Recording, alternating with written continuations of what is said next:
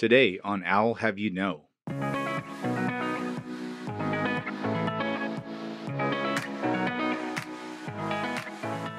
We tend to see the world very binary, zeros and ones, right or wrong.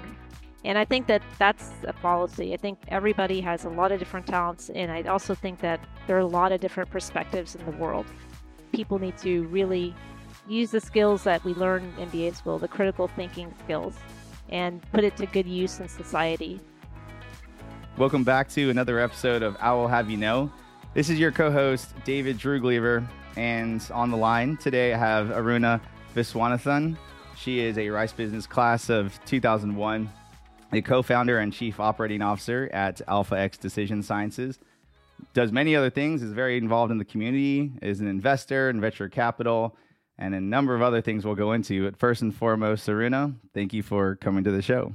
Thanks for having me, David.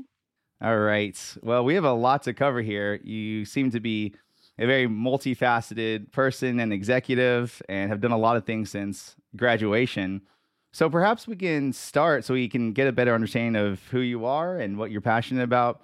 Can you give us the highlight reel bits that led up to your decision to join and go through the Rice Business Program? And what are some of those highlight moments that have brought you to this point here? Yeah, absolutely. I'd be happy to talk about that. So I am an engineer by training. A lot of MBAs are. I actually have a master's in electrical engineering, which I got from UT. And I was one of those people that pretty quickly realized that I was not going to survive that sort of hierarchical organizational work in an engineering firm. I was working for Motorola. I had worked for Advanced Micro Devices before that. And it was pretty clear to me that this was not going to be the career path that I wanted to do. So I started to look at the MBA programs as a way to kind of diversify and go into other areas that might be better suited to my skills. That makes two of us. When I was going through computer engineering at Georgia Tech, I said, yeah, I'll finish this, but these other people seem to be way more excited about this than me. So similarly, the MBA allowed me also to diversify after engineering and military career, and it's all been gravy after that. So since getting your MBA, how has that altered your trajectory, and how did that affect where you wanted to focus, what kind of businesses you wanted to work with, and how your overall life trajectory went? How did Rice Business influence that direction? Well, the reason I chose to go to Rice was actually because I was pivoting to move to Houston. And when I started to look into that, I said that I needed to pick a school that would probably have the best network for being in Houston. And I absolutely believe that it was the right choice. And in fact, I would say that the Rice degree, since when I got my degree, has kind of been like a fine wine. It has aged very well over time. And that's really to the credit of the administration, the school, and the students that came after me. We kind of joined in a strange time when the program was trying to pivot its programming from, I think, one type of system to another. So we were kind of a guinea pig class where we ended up taking classes that they had quarter system or something like that. And so it was a really interesting period in the school's history. It was also the year that they started a course around the technology entrepreneurship environment in Houston, which evolved into the Rice Alliance.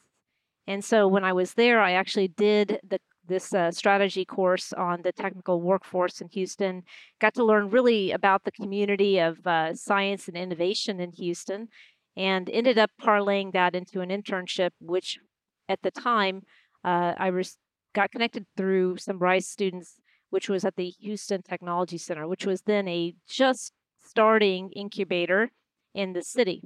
And so it really was a pivotal moment in time with respect to the city and with respect to the school, because as you can see, starting from that class, which I participated in the first, what was then called Southwestern Business Plan Competition, to what is now 20 years plus into the Rice Business Plan Competition, it's been quite a big shift in the school's focus from just being mostly a finance school to also being an entrepreneurship school.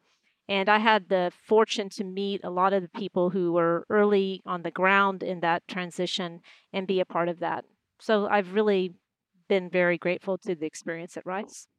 Wow, that's a lot. I've had some touch points with either the Rice Alliance or Houston Angel Network, which you didn't mention, but that's in the vicinity as well, and the Houston Tech Center. In fact, I haven't mentioned this on the show before, but my last semester in school, I did one class with the Houston Angel Network. So that was one of my classes that I would actually go to the place where that was at, Han or Houston Angel Network. So that was, to me, one of the most rewarding things because I was working and rubbing elbows with investors in the community, seeing pitches and pitch decks. That was really rewarding. The Han organization was actually spun out of the Houston Technology Center, and right around the time I was there. So, and I was on the board of Han for a couple of years. That's fascinating. I wonder if we walked by each other at some point, but that's really interesting, the history there. So I learned something about that history there. So, going back, I mean, the 2 decades, are there folks that you're still connected to that you went to Rice Business with by chance? Yeah, absolutely. You make friends for all kinds of different reasons, right? And the people who I've kept in touch with over the years have really become very close friends of mine. So I've kept in touch with some professors. One named professor who was adjunct at the time is Scott Christ, who I don't know if he teaches there anymore, but I ended up working with him in one of his venture funds and work with him today. Um, I also keep in touch with several of my classmates from Rice, and they've gone on to do amazing things internationally and all around the United States. Excellent. That's a common theme that keeps coming up over and over. It's just the power of the network. So, well, so the next chunky topic I'd like to ask you is when more on the investing side of things and just looking through your profile, you've done a lot of investments in various companies. How do you go about thinking in terms of building out or optimizing a portfolio?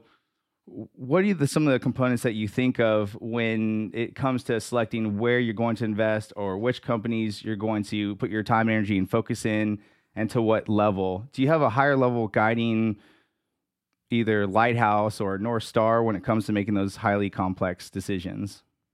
Yeah, because I'd probably start by saying that you learn a lot about yourself as you do different kinds of investing. So I have people I know who are most happy working in very liquid markets like the stock market. I have other people I know who are much happier in real estate, where they can manage somewhat more predictable returns and risk. There are other people that even look at debt, prefer debt versus equity. And then there is that strange and mysterious place which people call venture capital and angel investing, which is really the hardest and most difficult part of it. So my first recommendation to anybody who's really looking to do that work is for them to understand that the money that they're earmarking for this, they should assume that they will never see it again, because that is the best way to go about doing it. The second is to not put all your bets in one place, that you should definitely diversify it. And the third is maybe that they should consider early stage investment vehicles or early stage venture funds and put money into different of those, which then further diversify into their, investments as well. Because it's very, very hard to diligence a deal. Every one of them is different. Every venture capital investment, maybe angel investment, is like it's requires a massive amount of complexity for these businesses to succeed, and you can't watch and help them all day. So you really need to be able to step away from it and diversify your risk across if you're going to do this kind of work. But as far as what I look for, everybody's going to be different. You're going to be looking for characteristics of deals that you can understand. And that is probably the most important thing, is pick the area that you feel most comfortable with and stick to that, because that way you'll have a better confidence in what you're doing, and you'll also get better returns potentially. People get very excited about things that they don't understand, but that's not a good idea. And now you're mostly focused on, is it Alpha X Decision Sciences that's taking up most of your time and focus? What is it today that is getting most of your energy? Yeah, absolutely. So, Alpha X Decision Sciences is a company that we incubated and then launched in 2016. And it has been, probably one of the greatest joys of my life has been to be working on this side. As you stated, right out of MBA school, I worked with the Houston Technology Center for a number of years and ran their operations. And so I got to work with helping lots of companies, helping them with their business plans, helping with their presentations, and really, growing the community. Uh, from there, I transitioned into a early stage venture capital and mezz debt fund, which invested in companies, and then I worked with the Emerging Technology Fund and a number of other investment groups investing in businesses. But I've always wanted to circle back to not just consulting and helping or investing, but doing the operations. Because in all the capacities I was in before, I was already doing operations or jumping in and doing things anyway. And so this was the first time to really come in at ground zero and do something that would be challenging and really, in a way, David, returning back to some of the engineering roots, right? Because while I've worked in all kinds of ranges of different businesses, Alpha X is, in fact, a pure play AI data driven company. And so we are focused on the upstream oil and gas sector. And we play at this intersection of some very highly complex technical skills, which are AI, of course, artificial intelligence, software development, cloud infrastructure, and subject matter expertise in energy. And so putting these four disciplines together to build is a really very interesting task, especially when it's done in a virtualized environment through COVID and an energy price crash. And now, as you can see, a massive, difference from 2 years ago with respect to where the energy trends are today.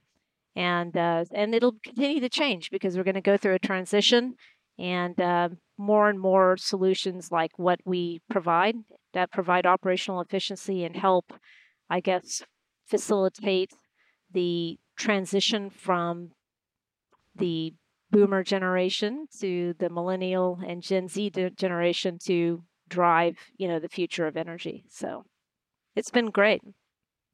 Interesting. I have so many questions about Alpha X. This is really neat stuff. And so staying zoomed out in terms of just the fundamental value proposition or what challenges are being solved for by Alpha X, how would you sort of package that up cogently in terms of the challenges being solved for?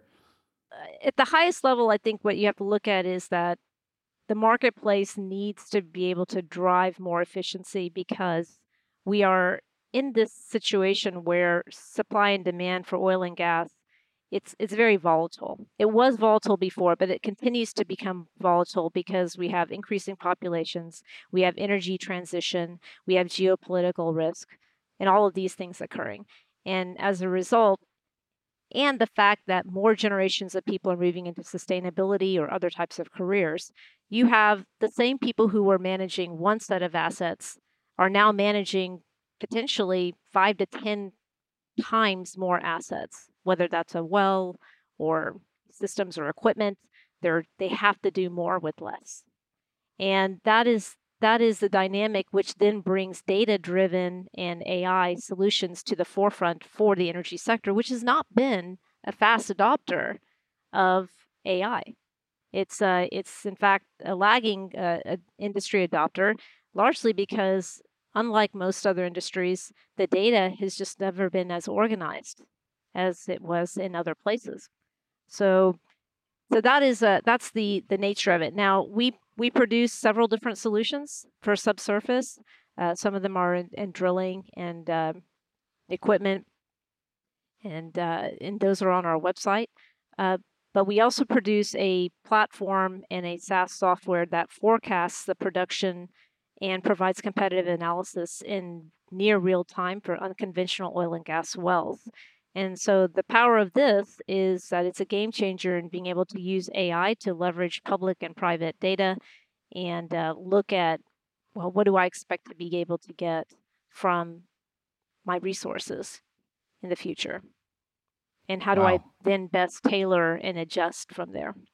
So when you interact with your customers and have these conversations, I would imagine high level, it's like, okay, who doesn't want to drive more efficiencies using data more skillfully? And the first thing that came up as I heard you provide that description is these huge companies have data just everywhere. And a lot of times the data just falls on the floor. You have different teams that keep the data close to the chest, don't want to share and put it all together. They operate in stovepipes, essentially data stovepipes. Is that a challenge? I'm trying to think of like what are specific challenges, to essentially operationalize and action out the value proposition. Is that one of the things that comes up? Because in my space, I see this everywhere. Like the data is there, it's just assimilating it and putting it together to make it actionable is a core problem. But I don't want to make too many assumptions here. Does that come up in conversation with your prospects and customers? It comes down to company culture, right? So there are some companies where that is more of a problem and some companies where that's less of a problem. And I think it's our job, you know, to be looking for those companies that are the adopters, the fast movers, right? And then as more of these things get into the market, then we can kind of pull on that success to bring in others. So it is very much, I think, that we see that folks who are a little bit younger, a little bit more technology and data friendly, who are used to using things in their daily lives, do understand it more and can adopt faster. But I think that the dynamics of COVID has changed a lot of this, where people are now starting to say that, we do need to be able to pivot very fast. And so that has changed, I think, the dynamics of even people who may have been more recalcitrant in the past to look at and try to understand where they should be going. And how do you identify the folks? Is there a way to do an assessment of the lay of the land for companies that can use the Alpha X solution? Is it come up in conversation? How do you identify those folks that are change ready, or to your point, have that culture, that are more fast moving, much more data friendly? Every company is going to be so very different, right? I mean, what I would have to say to folks is that, this business of understanding what is the market, how you segment the market, and actually what is the difference between marketing and sales and what works best in your industry is an experience to have to go through. And I'm sure, David, you've definitely gone through it. I'm going through it. And every entrepreneur who has tried to ever build a business and get out to the market has to go through it. And it is very hard. It is the hardest. It may even be harder in some cases than building the product itself, because there's such an interplay. If you don't understand these things, then you can have a great solution, but you can't get it out there. So I think that the way you have to do this, and I think that you'd probably seen this before, is you have to do a lot of customer focus groups. You have to get in front of the people who you think are buying your product, and you have to have lots of deep conversations with them to try to understand their personas. Excellent. I love that. And I know that was loaded too. And this is all, of course, this ongoing figuring it out as you're flying the plane, you're putting it together. So I promise I'm not trying to throw you any curveballs. No, that's okay. No, it's all good.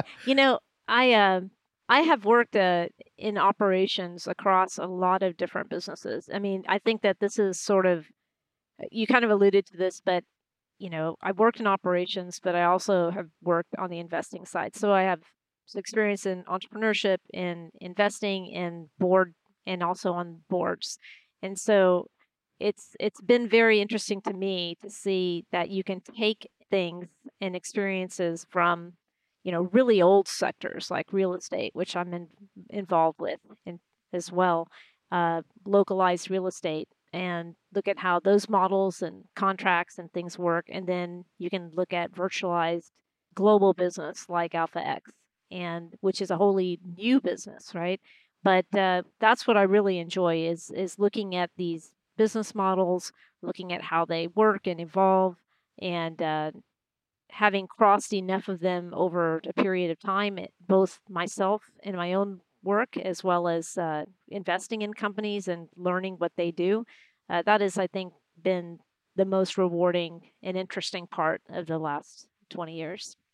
That's a great segue. And I wanted to ask sort of how you take all the things you've learned and then divest that out. But I had one more question on Alpha X, going back to what still fascinates me is that intersection of AI, software development, cloud, and then also, as you were saying, SME and the energy sector.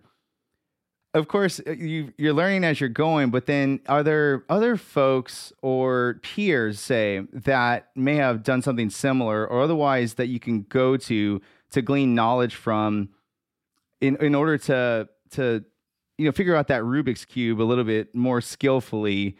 Or do you feel like you're unique in this space? I ask this because, in Houston, when it comes to, Houston's well known for energy, but when it's software development, AI, I mean, that's something you think of maybe in Silicon Valley, for example. So I'm curious, who go to for either help or for knowledge or for domain expertise as you're figuring out that intersection?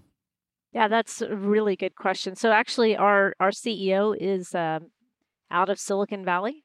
And Sammy, he used to work for Baker Hughes and ran their Palo Alto Innovation Center. His background is deep in the AI area over his career, having worked at several different companies, putting together solutions. We have a data science team that's also remote. They are a team of mathematicians. We have degrees in electrical engineering and math. And so they are, I think there's another interesting aspect of this, which is that the kind of math required to do artificial intelligence, machine learning for like retail or banking or other types of sectors is very different than energy. The energy sector has got such high level mathematics. If you think of what reservoir simulators or just subsurface, you have multiple dimensions. You're not just talking about characteristics of demographics or time or distance or time series. It's very different type of work. So we have experts who are like the best of the best in the different areas and just work very closely together. And I think that one of the biggest differentiators about our approach has been that we don't let the subject matter expert who's been doing this workflow for 30 to 50 years of their life tell the product how the product should be designed. So there's a philosophy of keeping the customer away from the designer, which allows the designer to come up with solutions that a customer or a user can never think of. And that's how we think about building solutions. And we also philosophically think about this as future proof, meaning build it on open source. Build it in a way that you can extend it and scale it, maintain it and grow it. Not just lock people into platforms, lock people into templates, gamify the interface, make it exciting. So that's how we look at doing things differently.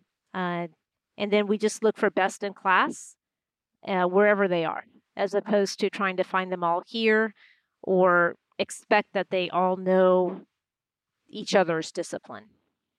I love the thought of making something, and you said philosophically, and sometimes I see philosophy and strategy and kind of this one big glob that it's almost like just thinking more expansively. And when you start talking about open source and extensibility, that's where I start thinking about ecosystem. So is there like a ecosystem play where third parties are able to, like you said, make things accessible, extensible, or even, hey, come to the Alpha X conference, where you can see what other people are doing and what other sort of widgets people are building on top of the platform.